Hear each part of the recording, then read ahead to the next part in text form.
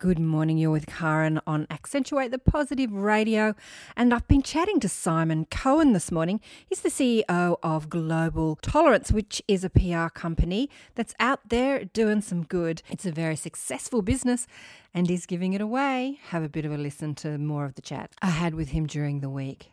Yeah, it's interesting. I went to a meeting the other day about B Corp. Have you heard of B Corp? I have, yeah. In the States, and the guys that started that had a sportswear brand that Nike took over. They bought this brand off them, and just as you said, when they bought the company, everything that they'd implemented for social good within the company was scrapped, and they couldn't stop.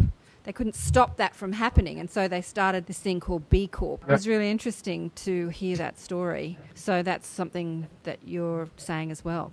Yeah, absolutely. And in the UK, we've got something called community interest companies, like social enterprises. But I'm actually interested in doing well by doing good, and actually having a private sector company as Global Tolerance is that can turn a profit, not despite having values, but because of having values. Yeah, exactly. They're not in conflict with each other. That, as you said before, the vast majority of people want these things, and therefore there's a commercial demand for these things. And as long as we can stay unswervingly to our sets of values, rather than being censored or accountable in the legal sense of, have you been doing good in the last month? And I think that there is a place for that for very large institutions, unlike Global Tolerance, where it's harder to have that accountability throughout an organisation. I'd like to see it within the private sector, that business leaders see, actually, this makes good business sense, as well as answering a lot of the reasons why I went into business in the first place. And for most people, it's not just to make money. Money is a means to an end, not the end itself. They want to do well, they want to leave a legacy, they want to make their mark.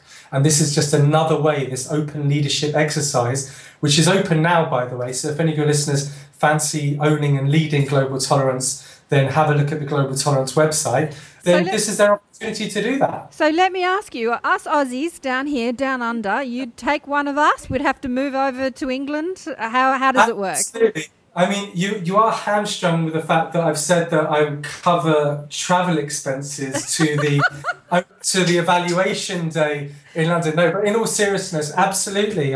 This is an open leadership exercise. Anyone who feels that Global Tolerance is meaningful to them, whatever they've got a social passion. So who are you looking for? What's the interview criteria? I'm looking for this passion. I'm looking for someone who's got a vision for Global Tolerance, for taking an established business in the direction that is meaningful to them, meaningful to society.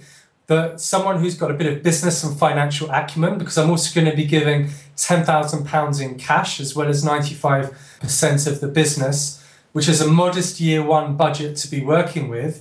Someone who's going to actually take Global Tolerance for the next 10 years and beyond to take it to new heights.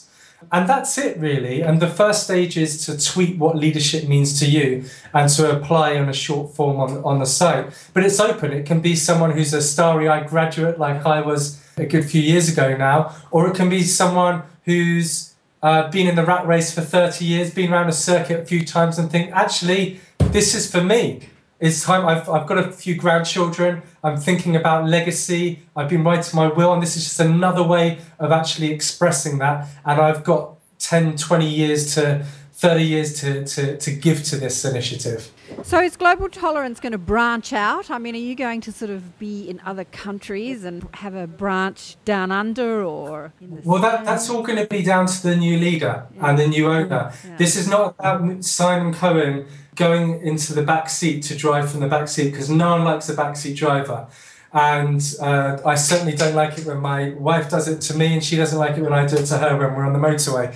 So this has got to be the new driver, the new leader, the new owner's vision. If they've got a vision for just doing something in Australia or going multinational straight away, that's up to them. I will be there as a guide, as a mentor, to serve their vision, not my own. And when do you hope to finalise this decision, Simon? So the first stage deadline is the 15th of April. So get your skates on or your surfboard on, whatever the Australian metaphor should be. And then the process will finalise on the 7th of July. That's when this evaluation day in London is, where we will fly you over or get a very, very long boat journey, whatever's cheaper. No, I'm joking. And then we will announce it, or the new owner, new beneficiary will be announced to the world or announce themselves to the world sometime in the summer. So if people want to apply, do they apply online? Tell people how they can apply to be given a multi-million-dollar company. A priceless company. Priceless. A priceless company. Globaltolerance.com. And everything should be there. If it's not there and you can't find it, then I'm not doing a good communications job and I should be sacked instead of giving up my company. So it should all be there, globaltolerance.com. Ah, darn, it sounds fascinating. I might apply, you never know. You're luck in the big city. Well,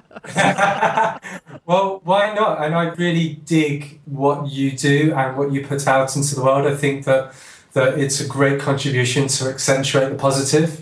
And all kudos to you, and I hope you keep going strong. And thank you very much for having me.